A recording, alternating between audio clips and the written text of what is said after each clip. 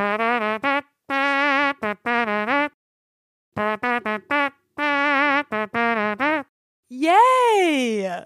Hello, everyone. Welcome back to Make Him Known. We're saying welcome back, assuming that this isn't your first time listening. But if it's your first time listening, hi, I'm Anna. And I'm Becky. Woohoo! Woohoo, yay. If this is your first episode listening to, dang, this is a heavy one, guys. Yeah. Go and listen to Faithfulness or Yeah. the beginning or something first.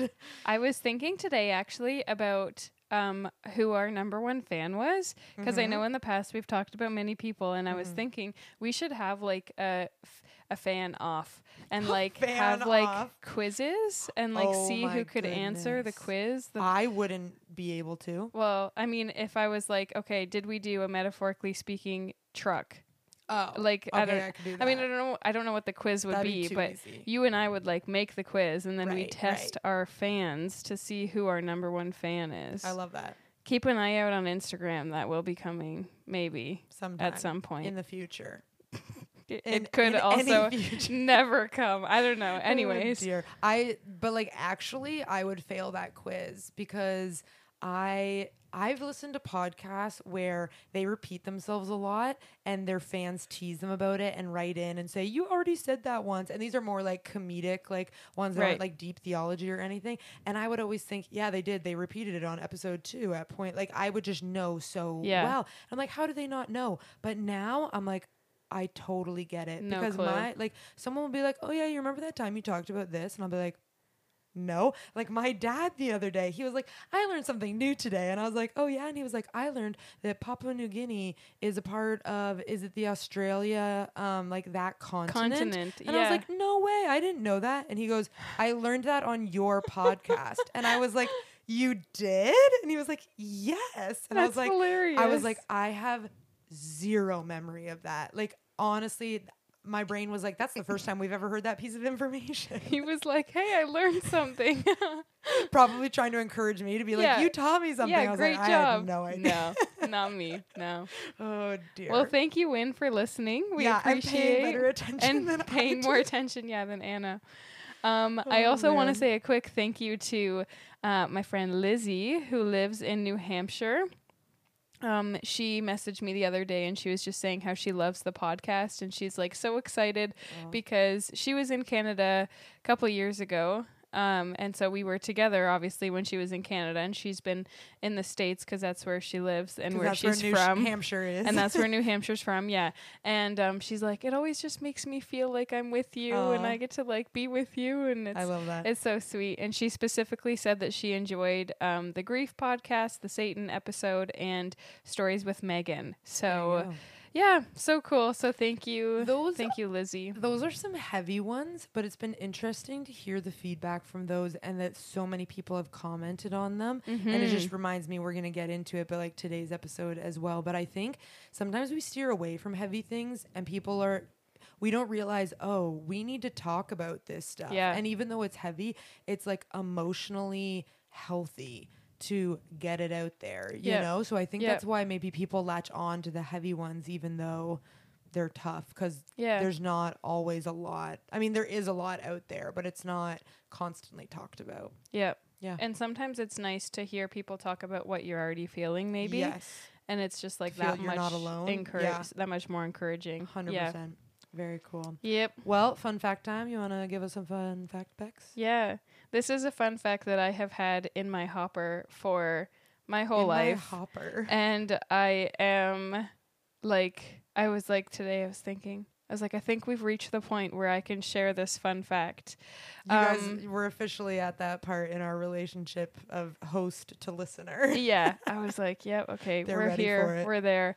And all of them probably know this already. Legit. Unless Like, you're a random stranger who's about to get a deep dive into Becky's life. I absolutely love and have like a strange obsession with like potty humor, but not just like bad jokes. Like I just like bathroom things.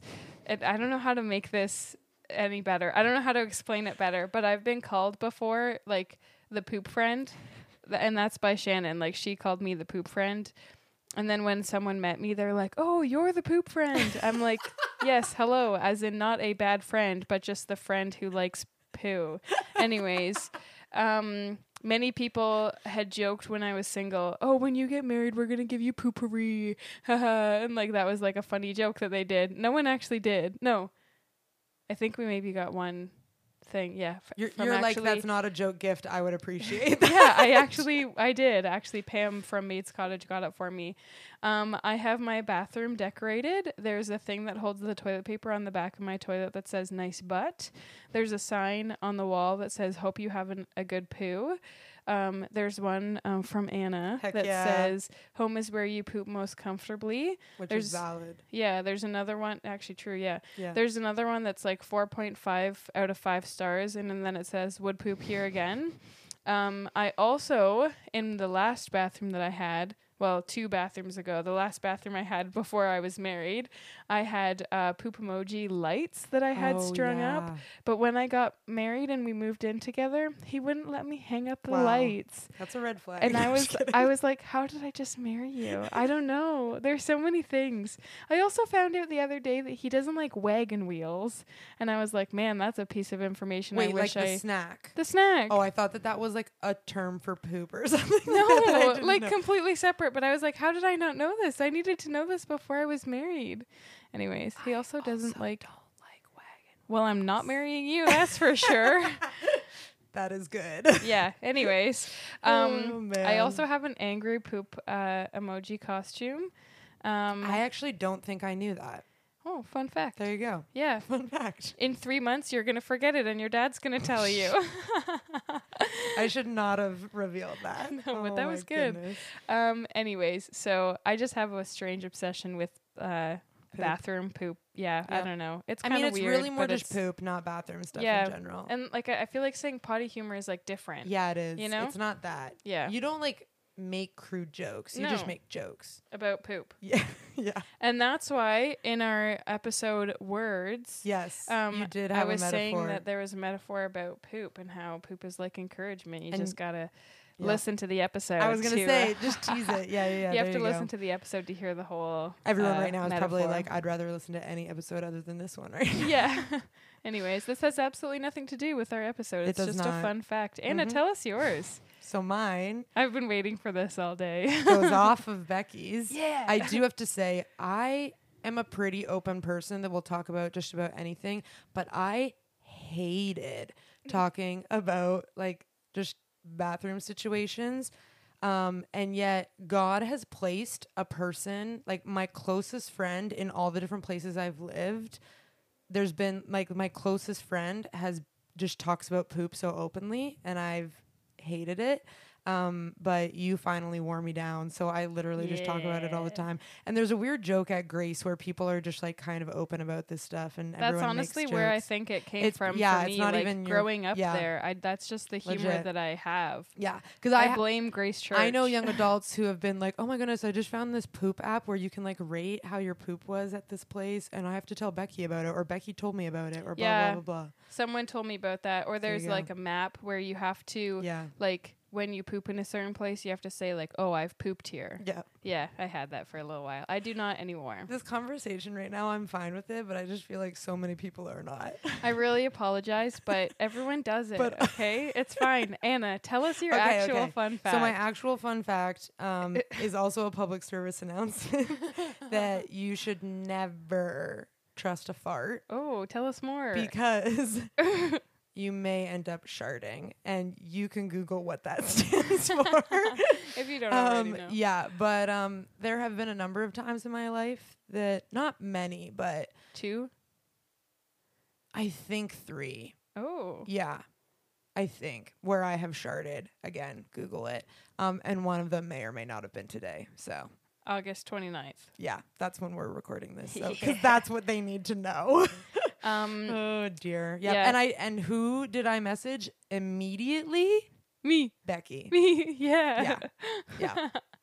So, and then I got to her place tonight, and she was like, this is my fun fact. And she was like, and I mean, if you want to make yours about poop too. And I was like, oh my goodness. I was kind of forcing that part. No, you weren't. It's fine. But I was I'm actually, yeah, it's totally fine. And this we'll make it applicable. We're going to talk about vulnerability later in the episodes. Yeah. We're just being vulnerable, guys. Yeah, there we go. We're just leading by example in one small little area of our lives that has no theological, biblical, godly aspect to it whatsoever. But it's sometimes good to just start somewhere. It is. Yep. Yeah. Start small in an area. Speaking of starting somewhere, will you pray for us? Yes, let's pray and talk about actual things now. Yeah. Oh, dear. Okay. God, we thank you so much for this time. We thank you for just silly, fun things, and that we can start our podcast out just by sharing ourselves with the listeners. And we pray that there would still be a few people listening right now, God. But honestly, I thank you for humor. I thank you that I do believe that you are a God of humor, and that you do things to make us laugh, and that you want us to smile and laugh and find delight in little dumb things throughout the day, God. So I pray that all of us would take time just to not take ourselves too seriously, and to be able to just laugh and joke about weird things that happen to us, even sometimes when they are frustrating or we don't enjoy them. And God, we do just want to invite you into this place as we are discussing a hard topic today, and it I know brings up a lot of emotions for a lot of people, and a lot of people have dealt with just church hurt and bad situations, God. And I pray though that out of bad things, out of sin, out of things that are meant for evil, that we can that you will redeem them for good, and that we will have our eyes open to see those things, God, because you are capable of teaching us and bringing good out of all situations. So I pray that this episode would truly be therapeutic and emotionally healthy, and that we would grow in our spiritual health as well, God, and that if someone isn't ready to listen to this right now, that they would just go listen, do something else right now, as we all just need to sort through just our emotions regarding our experience with church.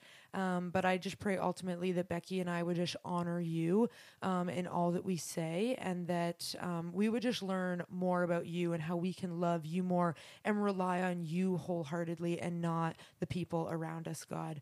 So we just dedicate this time to you, and we just give you all the glory and everything that is said here today. In your name I pray, amen. Amen. Yeah, so we just want to start off with a little disclaimer, because this episode, like we've mentioned a couple of times, it is going to be a little bit heavier, but our intention is not to just have a podcast and just point fingers at people and be like, look at all the bad things they've done, and then not recognize that we also have bad things that we do and things like that. So we don't want to point fingers, but we also don't want to pretend like hard things and difficult things don't happen in the church. We want to be able to recognize that the church is a building of broken people, and that in order to need a savior, we need to know the recognition that we need to be saved. We need something to be saved from. Yeah, and so I think it's important to recognize the faults within the church, and so we're going to just talk about some of those things. And we also just want to mention, like, we may all have stories that line up with this metaphor, and we're not trying to reopen old wounds, but we are wanting to give practical applications to have a response to situations like this. Like, we want to be encouraging to believers, and to just talk about what our responsibility is in situations and seasons that might be very challenging. And I think everyone has had a bad situation or experiences in the church, and if you haven't, you unfortunately probably will, because again, we're all just humans. Pastors are humans, worship directors are humans. Wherever you go, like, it's just whether you're a Christian or not, we're all on the same playing field, right? The only difference is either you've accepted Jesus' gift of salvation or you haven't. So I think this is also helpful, like, if you have gone through it, to sort through those things, and if you haven't, to maybe better prepare yourself for down the road if you ever do, right? Because sometimes I think there's a downfall in not talking about it, because then it just like hits you like a ton of bricks, and you're like, I didn't know that this was possible, or you know what I mean? So bringing awareness is important. Yeah. And I think if this is a hard topic, like, if you start listening to this, we will not be upset if you stop. Like, if this is something that you can't mentally or emotionally dig into right now, don't. Like, listen to another episode or just pause, I've totally been there before. Like there's a couple other podcasts that we're going to reference, and there are some that I've literally put, like they're on my list, but I've put off because I'm like not ready for it right now. But then on days where I'm like, yeah, I can handle this, then I listen to it. So, yeah. So as you can tell by the title, our episode is called Metaphorically Speaking, Imposter. And we're going to start by kind of like laying out what it is that we mean when we say imposter. And then we're going to go and talk about some stuff. Yeah. And the like church application to it. Yeah. And then, we're going to just walk through this together. So, we originally got this idea, I don't know if it was both of us, but I originally, it was your original idea. Yeah, I got this idea when I started watching this show on Netflix that's literally called Imposters, which is a show of a story, and it's a lady who's a con artist, and she becomes, I think it starts, slight spoiler, she like gets married to this guy, and then like 3 days into their marriage or something like that, she like leaves and takes all his money. And then she goes off and like starts dating this girl, and then she like leaves and takes all her money. Yeah. Like she just goes and she becomes whoever the people need her to be. And she disguises herself like in order to steal money and literally ruin the lives of anyone that she encounters. And then obviously the story goes on and there's more things that you have to watch. It actually is a very good show. And it's very fun. Like it's not like a super dark show, but she literally is disguising herself in order to steal and money. You kind of see the process, right, of how she like disguises herself and goes in deep to these what they don't realize is a fake relationship. Yeah. They think it's very real, where she thinks it's very not. Yeah. So I was thinking about that, and then I was also thinking about Among Us, which is a game that I feel like during the pandemic was huge. Oh yeah, and now I'm like huge. I never play it. It's still on my phone because I'm like, what if we play What if one day but the fandom comes back? So a bunch of us, I know, especially in young adults, we played it over the pandemic, and it was definitely also super popular with like the younger preteen age as well. Like a lot of people played it. And it's basically a game where there's like, let's say there's 10 people. There are 2 people who are called, like literally called imposters. And their goal is, so everyone has to go around and basically complete tasks. And if all the non-imposter people complete all the tasks, they win. But then if all the imposter people either kill all the non-imposter people or complete fake tasks. I don't remember how. So you're on a ship and the ship is like breaking down and malfunctioning, and so you have to fix the ship. So there's a time limit as well, so you have to finish all the tasks. So it either finishes with the imposters not killing everybody and you complete all the tasks in time and the ship is saved, or if the imposters kill everybody before the time runs out and before you fix everything. And the imposters can also go around and sabotage like certain things, so that it almost adds extra tasks that you have to do. Like turn all the lights off, and it just makes life more difficult. And you can't see or whatever. Anyways, so these imposter people look exactly the same as everyone else, and only the imposters know who the imposters are, and their goal is to go around and to trick people into thinking that they're normal and like that they're one of them, and sabotage and literally kill everyone. It seems so dark, but it's like it's their like goal. This cute little cartoon. Like it's not. You've definitely seen it before. If like it's kind of like been on. It's kind of like the game, like the video game version of Mafia. If anyone's familiar with that as well, where there's like people who are picked to be the Mafia and they kill people in the town. You just sit in a circle and like play it. It's like that, but you get to run around and play games and stuff. So those were kind of the 2 starting points as to how we came up with this idea. And we related these 2 ideas very quickly to, I think, 2 people in our lives that 2 people who we've heard of that became big deals in our lives. And the first one that we want to mention was just Ravi Zacharias. I know a couple years ago, I think it was mid-pandemic, maybe early 2020, I think Ravi passed away, which I was devastated about. Like I was like, what? This guy, he passed away. Like that's that's so sad and devastating. And then a bunch of allegations came out after he passed away that he was involved in a lot of like sexual scams and things like that. And so Ravi was a guy who had lived two lives, and they both created a huge impact on others. Like he was known for being a very, very well-known apologist, a defender of the faith, who wrote many good books, like was a huge started this whole ministry, RZIM, right? Yeah. And so he had a huge impact on people, even on me. Like I got at Tyndale, I got a scholarship from the RZIM ministry. Really? Yeah. And so I was like so thankful because I was like, wow, that's super cool. But then he had this secret life. Yeah. And it was, I mean, at first it was tough like to believe it, but then the more that came out, it did seem like it was true. I literally wanted to be an apologist when I was in elementary school because of him. Yeah. Like I wrote on my pages where it's like, what do you want to be when you grow up? I would literally write apologist. And my teachers and friends would be like, what is that? He had a huge impact literally all over the world. Yeah. Oh yeah. Yeah. And so the more and more stuff that came out and the more that was investigated and things like that, it does seem like everything that came out was true. And it was one of those things I remember.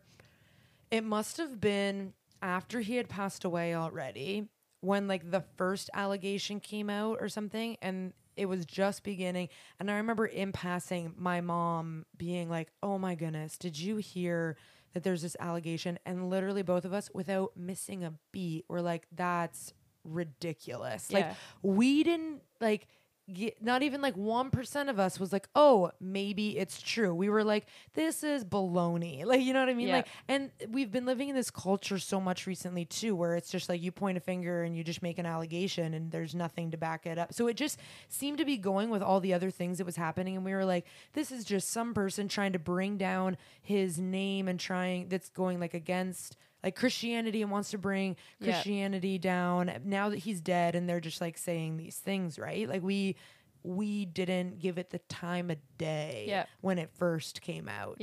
Yeah. And if you want to know more about it, like there's lots to this story that we are not going to talk about. But Mike, I think Winger. His name is Mike Winger. Winger. He has a very, very good very well-spoken YouTube video. It like breaks all the information down. Yeah. And he's very kind. Like he's not he's not aggressive. He's very like well balanced, and he talks about it very well. So we're gonna put that URL in the show notes. There's always gonna be bias. It's literally impossible to not be biased, but he breaks it down very factually and actually like walks you through the whole like statement that ended up coming out with all the like they gave all the like evidence and everything like that. Yeah. Because often I think you hear allegations and stuff like this, and this kind of goes back again to the imposter game or Among Us game, because when you're playing it, if someone accuses you of being the imposter, you have time to like defend yourself, right? And you can just lie like out like the wazoo. The goal is to lie. Know what I mean? Yeah, exactly. Yeah. So like I've been playing the game before and someone's like, oh my goodness, Becky's the imposter. I literally saw her like kill someone, like blah, blah, blah, like all of these things. And you're like, okay, like, do I trust this person? Because then Becky's going to be like, no, it was that and you literally have to take people for their word. And something that I learned when the whole Ravi Zacharias thing came out is that we tend to not think about what is what being said true, or am I just trusting where the source is or what the source is? So for an example, to break it down, I love Becky, and Becky is an encouragement in my life. So how most people work is like, Becky could tell me that the sky is purple and I'd be like, yeah, sure. Like that tracks. Like, you're a good person. You're nice to me. Like, sure. someone who's like my enemy that's always like ridiculed me and like been mean and tried to like bring me down could be like, no, the sky is blue. And I'm going to be like, nah, like, I'm not going to believe a word you said. But unfortunately, whether you like the person or not, truth is truth, you know? And so we tend to say, oh, we loved Ravi. We trusted his character. He meant something in our lives because he did A, B, or C. So there's no way that this is true. Instead of stopping and asking yourself, people aside, how I feel about them aside, emotions aside, is this true or is it false? Yep. Which is a hard thing to do. Yeah. And so I think this whole topic of imposter kind of got stirred because we heard of things about Ravi Zacharias. And then another person who we've heard a lot about recently because of the story of the podcast of the rise and fall of Mars Hill is Mark Driscoll. He was a pastor of a multi-site mega church called Mars Hill. And he was known as a celebrity Christian whose church fell after like many, many allegations towards him because they said he had abusive behavior or aggressive behavior, and he just had like a lack of character to uphold the responsibilities that he had. Yeah. And again, this podcast, The Rise and Fall of Mars Hill, go into details and they start talking about like the pros and cons of everything that happened. And I think they also do it quite charitably. So if you also want to learn more about this whole situation, go and listen to that podcast. I think right now, I think the original story is like 13 episodes or something like that, but then they've been putting out bonus episodes, and even the bonus episodes are really good as well. So we will also tag that in the show notes. I think Mark Driscoll and Ravi Zacharias, like there are other, like James McDonald, like there's so many other people, and but there's differences, right? Like I didn't know a whole lot about the Mark Driscoll thing, and I actually just started listening to the Rise and Fall of Mars Hill because I was not emotionally prepared for it before just now. And they're two very different ones because Ravi Zacharias was like sexual allegations, like so many, and like really messed up stuff. And sin is sin, don't get me wrong. But then with Mark Driscoll, it wasn't, it was like abusive and aggressive, like behavior and like verbal, like he was just very like harsh and crude in the way that he preached. And then there seemed to be a bit of a power trip as well. And so those are two very different allegations and reasons for the downfall of these men, right? And these also just happen to be two men. There are women out there as well who, you know what I mean? Like we're all in the same boat. Like we're all sinful. There are many, many, many Christian pastors or people in leadership who have had all counts of different type of allegations. Some true, some not. Exactly. And I think like this whole thought about imposter, it's tricky because we don't know who is an imposter, who's not. And like, it's tough because it's easy to look at these people who've had a lot of research done on them and to be like, oh, clearly an imposter. Right. But I think it's very tricky because, as we'll talk more in a little bit, like there's so much responsibility that we have in the church, especially in relation to this metaphor. And that's like what you were saying. That's literally the definition of imposter. It's like a false teacher. It's what Jesus was talking about with a false teacher. It's not, it's funny. It makes me think as well of Harry Potter, because everything always comes back to TV shows and movies, where for me, I hate bad guys who aren't just upfront about being bad. So for anyone who's watched it, there's a character, Umbridge, and she seems like she's on the good side, but she's a butt, and I hate her so much. And then there's Voldemort, who's like the actual bad guy, but he never claims to be good. He's straight up like, yeah, I'm the bad guy, I'm evil. And I'm like, great, you have your story straight. Like there's no mirage. There's no faking it or anything like that. So for me, I actually disliked Umbridge more than I did Voldemort because she was an imposter. Right. Because an imposter is someone who is leading you to believe that they are good when really they are bad. They're living a double life, right? Yeah. A facade. And we're never gonna know the whole story of Ravi and the whole story of Mark, the whole story of anybody. Yeah. We can't say, oh, they're evil. And we can't say they consciously like planned all of this out. Kind of like a lot of it is just making poor decisions one after another and just slowly crossing the line and continuing to cross it, you know? And there's the imposter just works so well, and if you know the game well, there's ways that it doesn't work, and we say this all the time, like no metaphor is perfect. But I think in the ways that an imposter isn't a good metaphor actually teaches us stuff as well, because the difference between the game Among Us is that you are stamped an imposter at the beginning of the game. Like no one chooses it, it's just given to you. Like we could have 10 people and it's like, oh, Becky and Anna are going to be the imposters this round. But that's not the way life works. Like when Mark Driscoll and Ravi were born, it wasn't like, boom, imposter. Like that's not how it works. They weren't labeled imposter from the beginning. There aren't good people and bad people. There are just people who make decisions, good and bad. And I think that's something that's really important to note, is that sometimes we can cause ourselves to become prideful when we hear about people like this, because we point fingers and say, I would never fill in the blank, right? But I had a class once that was all about working with people, because ministry involves people and people are messy. So ministry is going to be messy. And my prof said something that I'll like never forget. She was like, never point at someone and say, I would never do that sin, because every single one of us is capable of every single sin under the sun. And I think it's important for us to realize, this was something that I had to come to the conclusion of as well when I was sorting through all of this, is that I am only decisions away from being Mark Driscoll. I'm only decisions away from being Ravi Zacharias. Like they just made a number of decisions. Like they were born sinful in the same way that I was born sinful, right?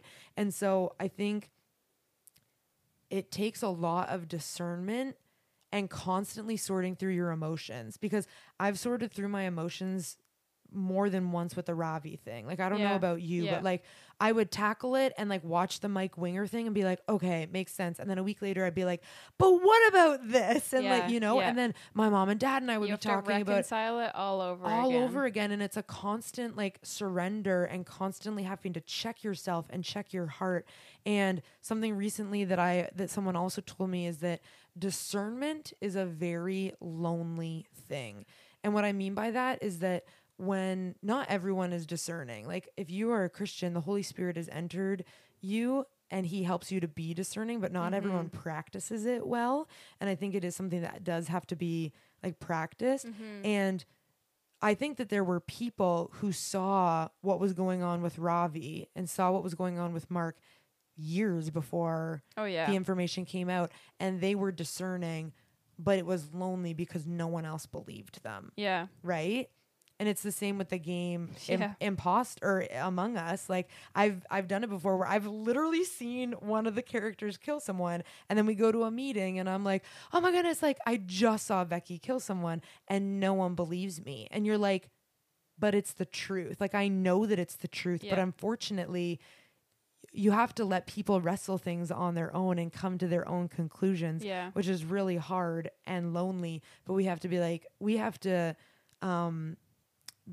responsible to God for only ourselves, right? So we have to act on our discernment, but then not think that we're supposed to convince other people, you know? Yeah. And I think it's good to share your thoughts with other people. 100%. But you're right that like sometimes we can't be the ones to like force that thought on someone else. And I've had to learn, like when I get to heaven, God's going to ask and I'm going to have to answer for myself.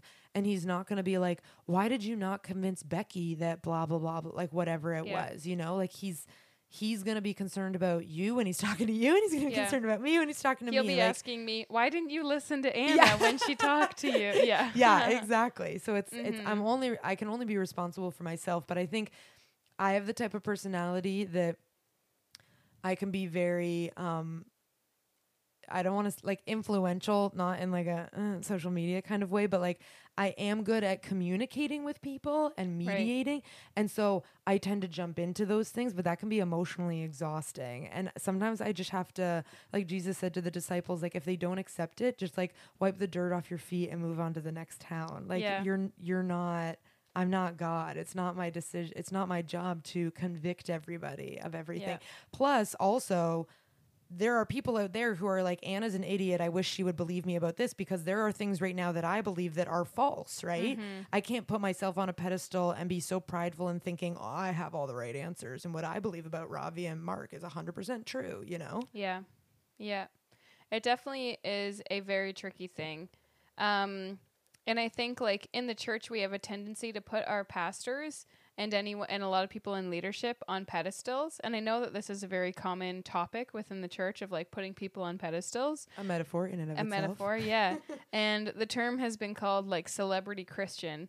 And when I hear this term celebrity Christian, my whole body just like, you know, like I think this is just a recipe for disaster, because like, it's almost like an oxymoron. Like you can't be a celebrity Christian. Sure, you can be a celebrity. Sure, you can be a Christian. But as celebrity Christian as a whole, it just seems like it's rare.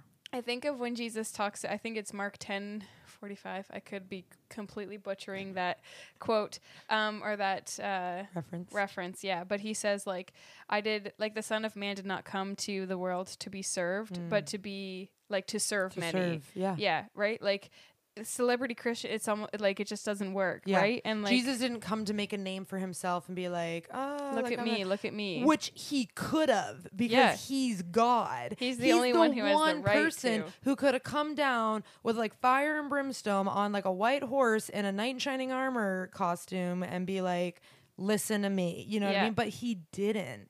He came down so humbly, right? And the whole Christian celebrity thing, I've struggled with that too. I think there's two different things I think of. I think of like mega church pastors who are just super well known. Mm-hmm. And then I think of people who are like in Hollywood that are like actors who say they're Christians. And don't get me wrong, I can be very judgmental of that. And yet it is between them and God, whether they are a Christian or not. But I do think that it is extremely difficult to be a follower of Jesus in Hollywood, in the limelight. Like, and my dad said one time when we were discussing Ravi and different people, like he said, I don't think God ever intended for pastors to get to that level of fame. Like that's not the point, you know? And it's hard because sometimes I think we've had bad experiences seeing mega churches fall, and then we assume like anytime we're at a church where there's something that's similar to a mega church, we're like, oh, this is terrible. And we have to be, again, so discerning and careful. Because I think a big thing, and it talks about this in The Rise and Fall of Mars Hill, is the pastor making a name for himself, or is he making a name for God? Mm-hmm. Because technically, like not technically, being a mega church isn't a bad thing. That's not a sin. No, it is not a sin. God wasn't like the minute you reach 1,000 people, you need to break off into, you know what I mean? Like that wasn't what it is. But I think the bigger we get, the easier it is to take the fame for ourselves. Yeah, and it's like our sinful nature, and I always tell people too, like the flee from sin verse. God never said, oh, I want you to be surrounded by this thing that you struggle with and are tempted by, but just have the power to say no to it. He's like, get the heck out of there. It's like if I know that I struggle with like gluttony and eating junk food, don't buy junk food, Anna. You know what I mean? He's not like, go and sit inside a McDonald's, but just don't buy anything. Like that's not how it works. So I think when we build these mega churches and there's so many people, we're like, it's okay. Like it's all for God. Like I'm going to be okay. It's like, no, because you're a sinful human being. You're going to fall. Yeah. You know? Yeah. The tendency. It seems inevitable, which is so sad. Yeah. Yeah. Not to say that it happens all the time, No. but it does happen. Yeah, exactly. It does happen. Yeah. Yeah. And I think like it's difficult because thinking about these things, it's like hard to know what our responsibility is in it. Mm-hmm. And I know we've mentioned like just being honest, like when I found out about Ravi, like we said, like we were both devastated. Yeah. I vividly remember walking on one of our walks, and we were saying like this can't be true because we trusted his character and we trusted his reputation, and yet he was living these two lives and was an imposter. And this is kind of what the Lord was teaching me afterwards, and it was just that like we trust humans. Like that's a point. Like we trust humans, but sometimes it is incredibly hard to trust humans. Yeah. And yet it isn't bad to trust humans. Yeah. In fact, it's necessary. Like if you and I had no trust in our friendship, there would be no friendship. Yep. If Jonathan and I had no trust in our marriage, there would be no marriage. Like you need trust in relationships. But I think the difference comes when you trust people more than you trust God. Yeah. Because when that happens, there's a problem.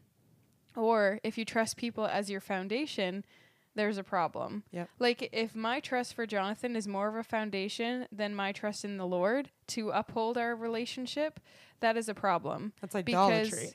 Because Jonathan will fail me. I will fail him. Like there are just times where he will break my trust, or I will break his trust, or you will break my trust, or I will break your, like it just happens because we're humans and we're sinful and we fail others. And I think like it's such an important thing to remember that like people, and I don't want this to sound super negative, but like people will always let you down. Yeah. But the Lord never will. Like it's not he negative. Never. It's being a realist. It's perspective. Yeah. Like the Lord will never let you down. No. And I think that's such an important thing to think about, because when we think about people who have such a high reputation, and then we think about the fall of these people, like it's okay to grieve that. It's definitely okay to grieve that, but we shouldn't have our faith so much in that. And I was listening to Apologetics Canada. They had a podcast about Ravi Zacharias and just were talking a little bit about it. And they said that like our faith has to be founded on the word, so that even if they should fall, and it was talking about anyone, being just anyone, even if they should fall, my faith isn't tested. Yeah. And I don't know that I was as solid in my faith as I can kind of like process now. Yeah. Back then when I did hear that, because I think my faith was tested. Yeah. And I was like, what? No, that's not possible. He did such incredible things.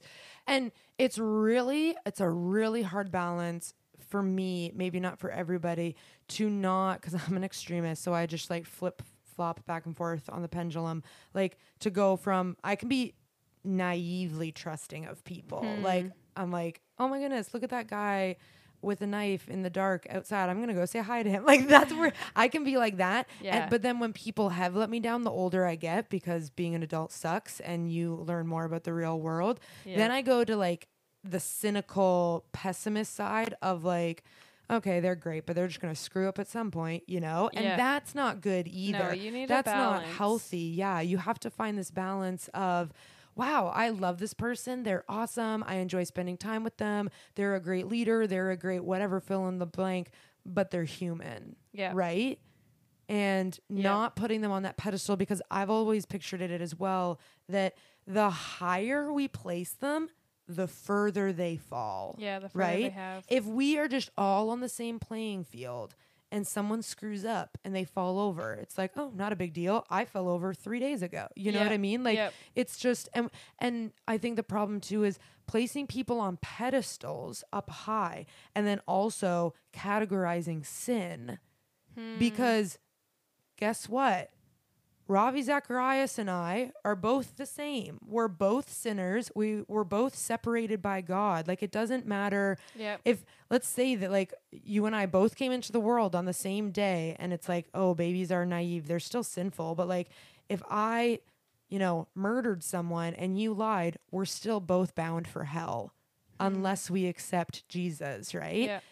But we so often, and I think it is the root of so many problems, is putting sin in different categories, because we look at Ravi and go, how could he? Yeah. I would never. Yeah. Right? When it's like, well, Jesus said that if you hate someone in your heart, you've murdered them. So I've murdered a ton of people then. Yeah. You know? And if Yeah. you lust after someone, you've committed adultery, which is what he did. Like, so we've all done it, you know?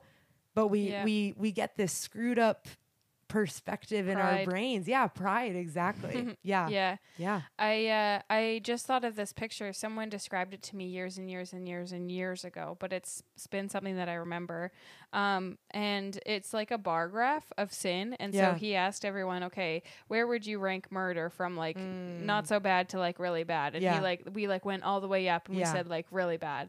And then we're like, okay, where would you rank lying? And then we like kind of put it kind of towards the bottom. We know it's bad, but it's not as bad, you know? Yeah. And then we ranked all these things and we said, okay, this is how humans see sin. Like we see sin like that. And don't get me wrong, sometimes like that's good because in a sense, because like for murder, there would be more human consequences versus lying, things like that. Like it's okay to do that, but you have to have the perspective that the Lord sees sin top down. Like that bar graph they're squares. Oh, that's a sin, that's a sin, that's a sin, that's a sin. Like he still sees the sin, but they're all equal. Yeah. So I just thought about that and it was just and it was a really good. James 2:10 says that if you have committed one sin, you've committed them all.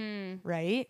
So it's that idea. And you're right. Again, there's a balance. There are different consequences. God says that there's different consequences, but the ultimate consequence of being separated from him is the same. Whether you lied or gossiped or were gluttonous or you murdered someone or had sex outside of marriage or went on a power trip at your church, like whatever it is, it's all the same, right? Yeah. And so I think that's a huge part of the whole trusting human beings at a healthy level is like, we can't, you know, but the Bible also says that those in leadership, those who are pastors, like we are held to a higher standard, right? But it's just, it's ridiculously hard to find that healthy balance. Yeah. And the first verse that I thought about was Psalm 20 verse 7, and I had memorized this again years and years ago. This is why scripture memorization is important. Yes. Subtle plug for scripture memory. But it was a verse that I had memorized in a whole chapter challenge.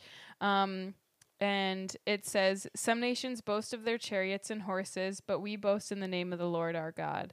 And it just adds that perspective of like, some people are going to trust in whatever, like in anything, and they're going to try and fight their war that way. But we trust in the Lord our God. And I think that that's so important. Like we have to boast in the name of God. Like he has First to be the only thing that we put our trust in.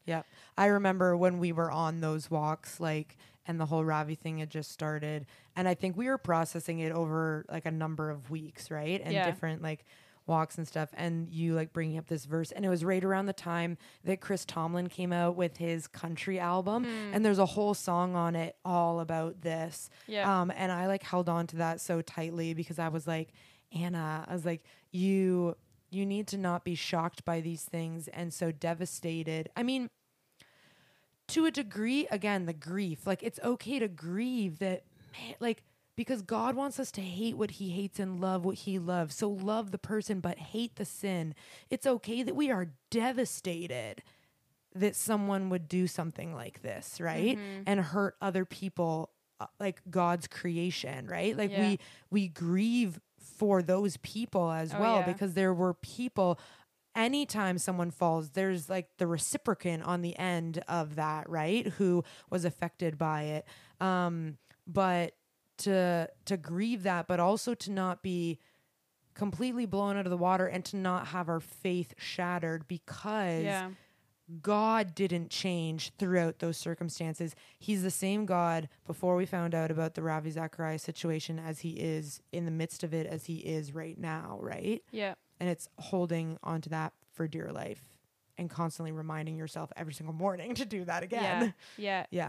Yeah, in Psalm 118 verses 8 and 9, it was just so cool. This has always been one of my favorite Psalms, Psalm 118, and I just reread it like this past week in my Bible reading, and I was like, cool, perfect thank timing. You, Lord, like so cool. And it says, it's better to take refuge in the Lord than to trust in people. It's better to take refuge in the Lord than to trust in princes. And those are 2 verses that are clearly stating what we need to do. Yep. Clear as day. Trust the Lord. Yeah.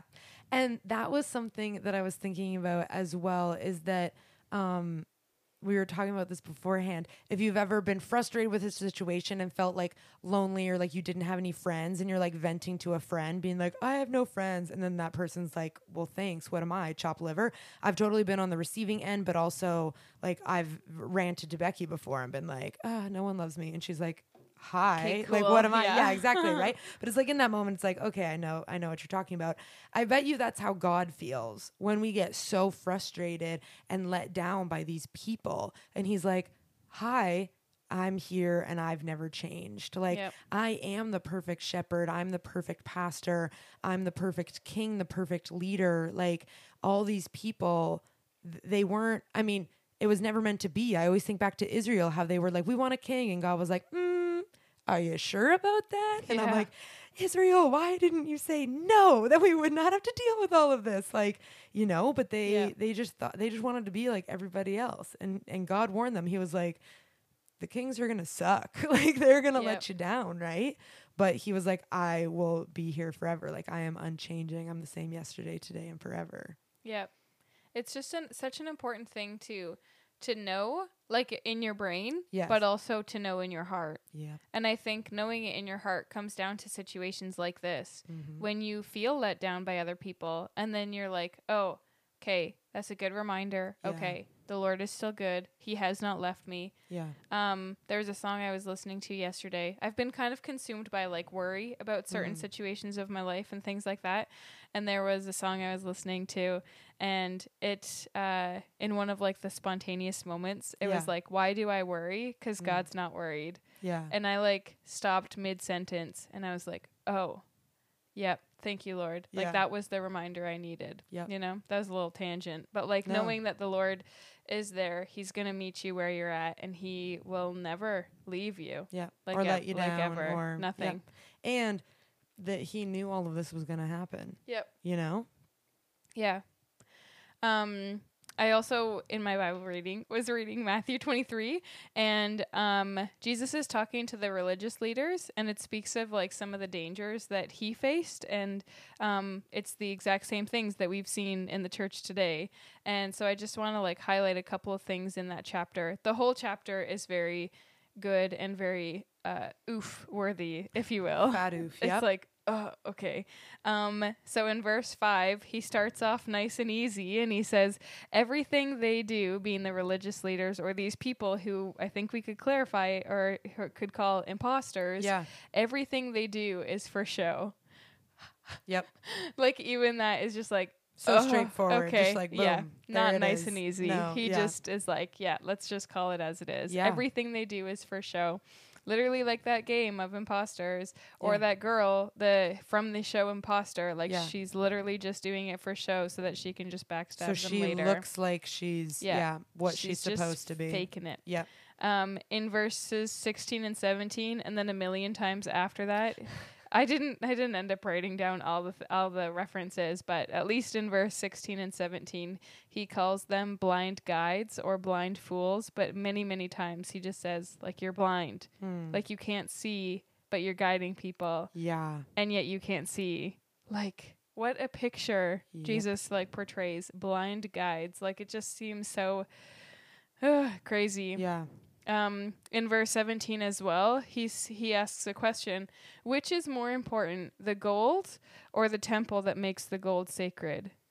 Which brings up a good point, because something that like God has been teaching me recently too is like, why are you at your church? Are you at your church because of the pastor? Are you at your church because your friends are there? Are you at the church because it has cool worship? Because the answer to all of those should be no. Like, you shouldn't be at a church for those. You should be at a church because it preaches the word of God and he is there and present and working and moving. And it is what he has called the body of believers to be when he calls it the church. Yeah. Right.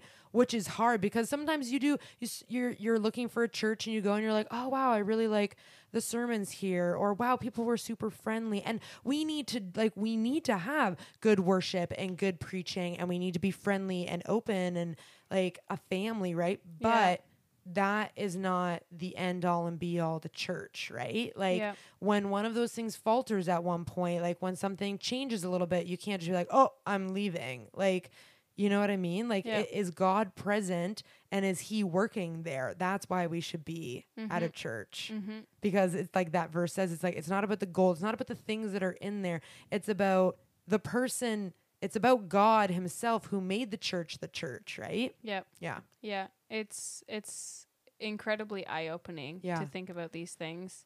And in Matthew 23, verse 28, this takes the cake. This one I was just like, oh my word. And it lines up so perfectly with this metaphor, which I did not do. Yeah. Like the Lord was like, oh, let me just give you another dot to connect, you know? So this says, outwardly you look like righteous people, but inwardly your hearts are filled with hypocrisy and lawlessness. And if that doesn't sound like an imposter, I don't know what does. Yeah.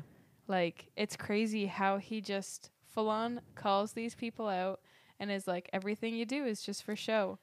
And that's the hard part about identifying an imposter, is because we as humans can only see the outside. Yeah. We can't see the inside. Sometimes I think the inside is revealed because of, you know, outwardly things that people do. Yep. But it's just like in the game, like Among Us, like everyone looks the same on the outside. It isn't until something is revealed that you're like, oh, you're an imposter, right? Yeah. And that also brings me back to a thought that I had that you were talking about earlier with Ravi, is that, you know, you're saying, oh, he did so many great things and we trust his character, but he was living a double life. I think the hard thing that people had to reconcile as well is that people did become believers because of his ministry. Yeah. And like, it wasn't, I don't believe that it was always like that. It's not like from day one he was doing all the things he like allegedly did, you know? Yeah. But that's the other thing, is like, well, because you have to wrestle through the question, like, was he a believer and what was going on? Like, and that is between him and God. Only they know, right? But you can do things for God apart from God, which is terrifying. Yeah. Because there was a book that we were reading when you were on staff as well at Grace, Emotionally Healthy Leader. And it gave examples of like the downfall of churches and different people. And he said, like, you can do things for God completely apart from God. Yeah. And it again makes me think of Among Us. As an imposter, you can go and like pretend to do a task, or like when you sabotage and shut the lights off, you can actually yourself go and fix the lights. Yep. So it looks like, oh, I did a good thing, so I'm not an imposter. Yeah. And that's what the false teachers and different people, like, you can't just go, oh, well, they did that one nice thing for me one time, or oh man, they said something truthful. Like Ravi Zacharias said truthful things. He preached the word. Like everything that came out of his mouth was not a lie. Yeah. You know? And so that is very hard, I think, for us to reconcile. How can there be good in the presence of bad? How can there be bad in the presence of good? But again, there aren't good people and bad people. There are people who make good and bad decisions. Yeah. Right? It reminds me of the verse that says, like, oh, we cast out demons in your name. We did this in your name. We did that in your name. And we call you Lord, Lord. And Jesus is like, I didn't know you. Like, that's crazy. Snap. Yeah. Jesus did not beat around the bush. No. He was just like, everything you do is for outward appearance. Yeah. Yeah. And I think, like, the tendency is that it's easy to look at these celebrity Christians or whoever we put on pedestals, whether it be our pastors or whatever, and it's so easy to just look and be like, look at what they're doing wrong. Yeah. But in doing so, we then put ourselves on the pedestal, because it's easier to, like, it's easy to take them off and be like, oh, they sinned this huge sin that everyone saw, so let me just put them all the way down there, you know? Yeah. But it puts us on the pedestal, which is so dangerous, because then we get wrapped up in our pride, and then our pride becomes part of our identity, and like our identity, it just, like, everything just starts to fall and stumble, and it's just as much unhealthy as putting them on pedestals as well, to like point fingers and be like, you're a sinner. Yeah. This is harsh, but sometimes I need harsh. Like one time God reminded me, like any time that I point at someone, I'm like, ugh, like I would never do that, or fill in the blank of any person who has ever like fallen from church or whatever. The minute I point at them and go like, how dare they? That is me committing the sin that caused the devil to fall and become the devil. Like it was pride that caused Lucifer to become Satan. Whew. And so when I do those things, I'm literally doing what caused him to fall from heaven. Yeah. Which is harsh, but true. Yeah. Because the thing is, pride is an inward thing a lot of times. So we're like, not a big deal. When really it's like, God's like, it's actually the root of all sin. Yep. We should do a whole episode just on pride. 100%. It would be like 17 hours, but yeah. I was going to say like a 7-part episode on pride. Join us for year 2 or year 3 where the whole year, is just about pride. Metaphors on pride. Yeah. Oh, yeah. It's hard. It's so hard. But that's why checking ourselves and our hearts and reevaluating and working, like you can't just work through it once and then be like, cool, check, done. No. Like I literally reanalyze and think about the same things all the time sometimes because I'm like, cool, struggling with the same sin that I struggled with yesterday, which is so frustrating to me because I'm a perfectionist sometimes. You just want to check it off. Yeah, exactly. And be like, okay, cool, I don't struggle with that anymore, right? Yeah. And like, praise the Lord that sanctification is a thing and that by his grace we do slowly grow closer to him as we work on things, but we constantly have to surrender those things back over to him. And like a pastor is gonna fall a year from now and I'm still gonna be like, oh, what? And like struggle and work through it, right? Yeah. But I think also in talking about it, we make it less taboo and help just sort through what's going on in our minds, Yeah. Yeah. And one way that this really affected me, this whole idea of like being an imposter or whatever, is in relation to identity. And I know that for me, like I've talked many times about how the pandemic like stripped my identity from me because I was a youth director, I was a worship director, I was all these things, and then I was a Christian. And I think when I lost all those things when the pandemic happened, I was like, who am I? What? And I think like it's so important that like that our identity be founded in Christ first. Like it's not a bad thing that I'm a youth director or that I lead worship or whatever. Those are not bad things. But if those are my identity, that's wrong. Yep. Because Christ needs to be my foundation. And I think like I've known many people who I would say, and this is me pointing fingers, I guess, who I would say like they were a pastor first, then maybe a husband, then a Christian, or a pastor first, then a Christian, then a husband, or whatever it was. Like you could tell like their priorities weren't necessarily in the right order, or it didn't seem like they were. Again, not to try and point fingers. Well, we've all been there. Yeah. You and I have both been there, right? Yeah. And I was telling Becky earlier, I want to be the person who when I first meet someone and they're like, so tell me about yourself, that I say, well, I'm a follower of Jesus first and foremost. Yeah. Whether they are a Christian or not. Yeah. Because that's number one. Like that's the most important, exciting, fantastic, awesome thing that has ever and will ever happen to me. Yeah. Yeah. And yet I think we could become so blasé and just like comfortable in it that it's just like, yeah, Jesus saved me. Cool. By the way, oh my goodness, I work here. It's like, that's not as cool, man. Yeah. Like we should be so excited about the gospel every single day. Yeah.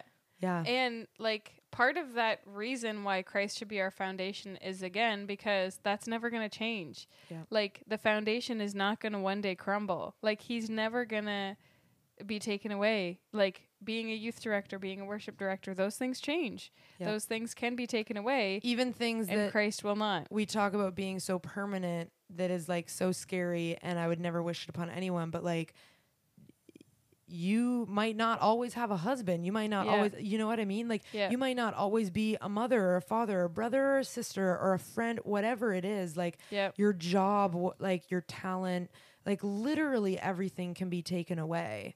Yep. Except for exactly. Yep. Yeah. Yep. It just allows for perspective. Yeah. And just a couple more like application points, I guess. There is a lot, but I think they're all worth talking about. So I'm just going to kind of talk through them. One of the one of the biggest points I would say to take away from all of this is that, like, we do not want people to point to us, like you or me or anyone, right? Like, we want people to point to Jesus. And I just was reminded of, like, stories with Erin when she was like, I wanted to be like Ileana and Britlin. And then I realized afterwards, it wasn't because I wanted to be like them. It's because I wanted to be like Jesus. Mm-hmm. Like, that's what we should desire for people, is that they want to be like Christ, because they will not be disappointed with Jesus when they meet him. Yeah. And so I think that's just one good point, is to always point people to Christ. Yeah. And to be okay with grieving. Like, things like this hurt, and allow yourself to the time, the processing, the mental space to deal with these emotions, to deal with these things, because I know for us it took a while, and like, we've been talking about this podcast for months or years. Yeah.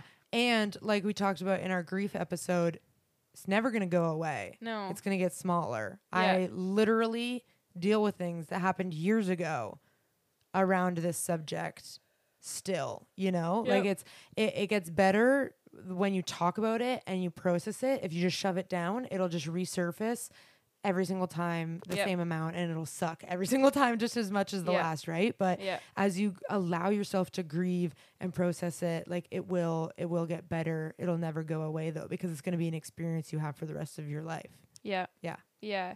And so just having people around to be able to talk about these things is really important to grieve, like, to process. Surround yourself with healthy community. Yeah. Another thing that has been on, I would say, both of our hearts, that I think that we'll probably do a whole podcast on as well, is like to control your own actions and to serve the Lord wholeheartedly. Yeah. And this idea for us came from 2 Chronicles 25 verse 2, where they're talking about Amaziah. He was a king, and in verse 2 it says that he served the Lord. And he followed the Lord and he served the Lord, but he didn't do it wholeheartedly. And he was punished for that. And, like, it just goes to show how much, like, how important serving the Lord wholeheartedly is. Your heart attitude is important. Yeah, it matters. Yeah. Because, like, that was just a huge verse for me, and I'm sure we'll go into it more in a future podcast. But, like, can you imagine being recorded in history as, like, oh, yeah, they followed God, but not wholeheartedly? Oof. Like, I would rather just be left out of history than to be recorded in that way, right? Yeah. And it's my prayer that, like, I always pictured in this way, that it would say Anna served God, but not wholeheartedly, and then the but not is, like, crossed out with a black line. Like, one of the things that I've said is just, like, be a genuine believer. Like, love the Lord, love the Lord, and, like, serve him, and do it intentionally, like, do it genuinely. Yep. You know? And I think a key thing in doing something genuinely is that when life sucks and you're having a hard time, don't pretend it's not. Yeah. You know? Be like, okay with genuine it doesn't not being okay. Yeah, exactly. Be okay with it not being okay. Yeah. Keep things like your actions, your intentions, your attitudes, like, keep those in check, because, like we said, it's very easy to do things for God without God. And it's very easy to slide from doing things for God with God into doing things for God without God, especially when there's routine and tradition and things like that involved. So just be intentional about your motivation. Have your motivation be for the Lord, like, for serving the Lord.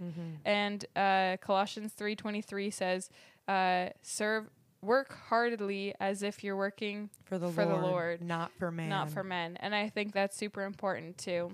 And I think it's also important to have accountability, like, have people who you can talk to and, like, pray with and be open with, and don't fear vulnerability, because I think it's super easy to fear it and then therefore not do it. But it's super important to have that in relationships. I think having the accountability helps with the whole checking your attitude in your heart, because sometimes you need someone else to be like, hey, are you sure you're doing this? Like, because I think what you just said was huge for me, is that you can start off by doing things for God with God, and then one day you wake up and you're like, is God even involved in what I'm doing? Like, I've totally been there before. You go through the motions of ministry and you're like not actually thinking about the why behind the what. Like, why am I at the church doing what I'm doing right now, or wherever you are in like your like you can be doing ministry wherever you are. You don't have to work at a church. Like, we need to be evangelizing and discipling all the time. So having people around you who know you well that you're open and honest with helps keep those things in check. Yeah. You know? Yeah.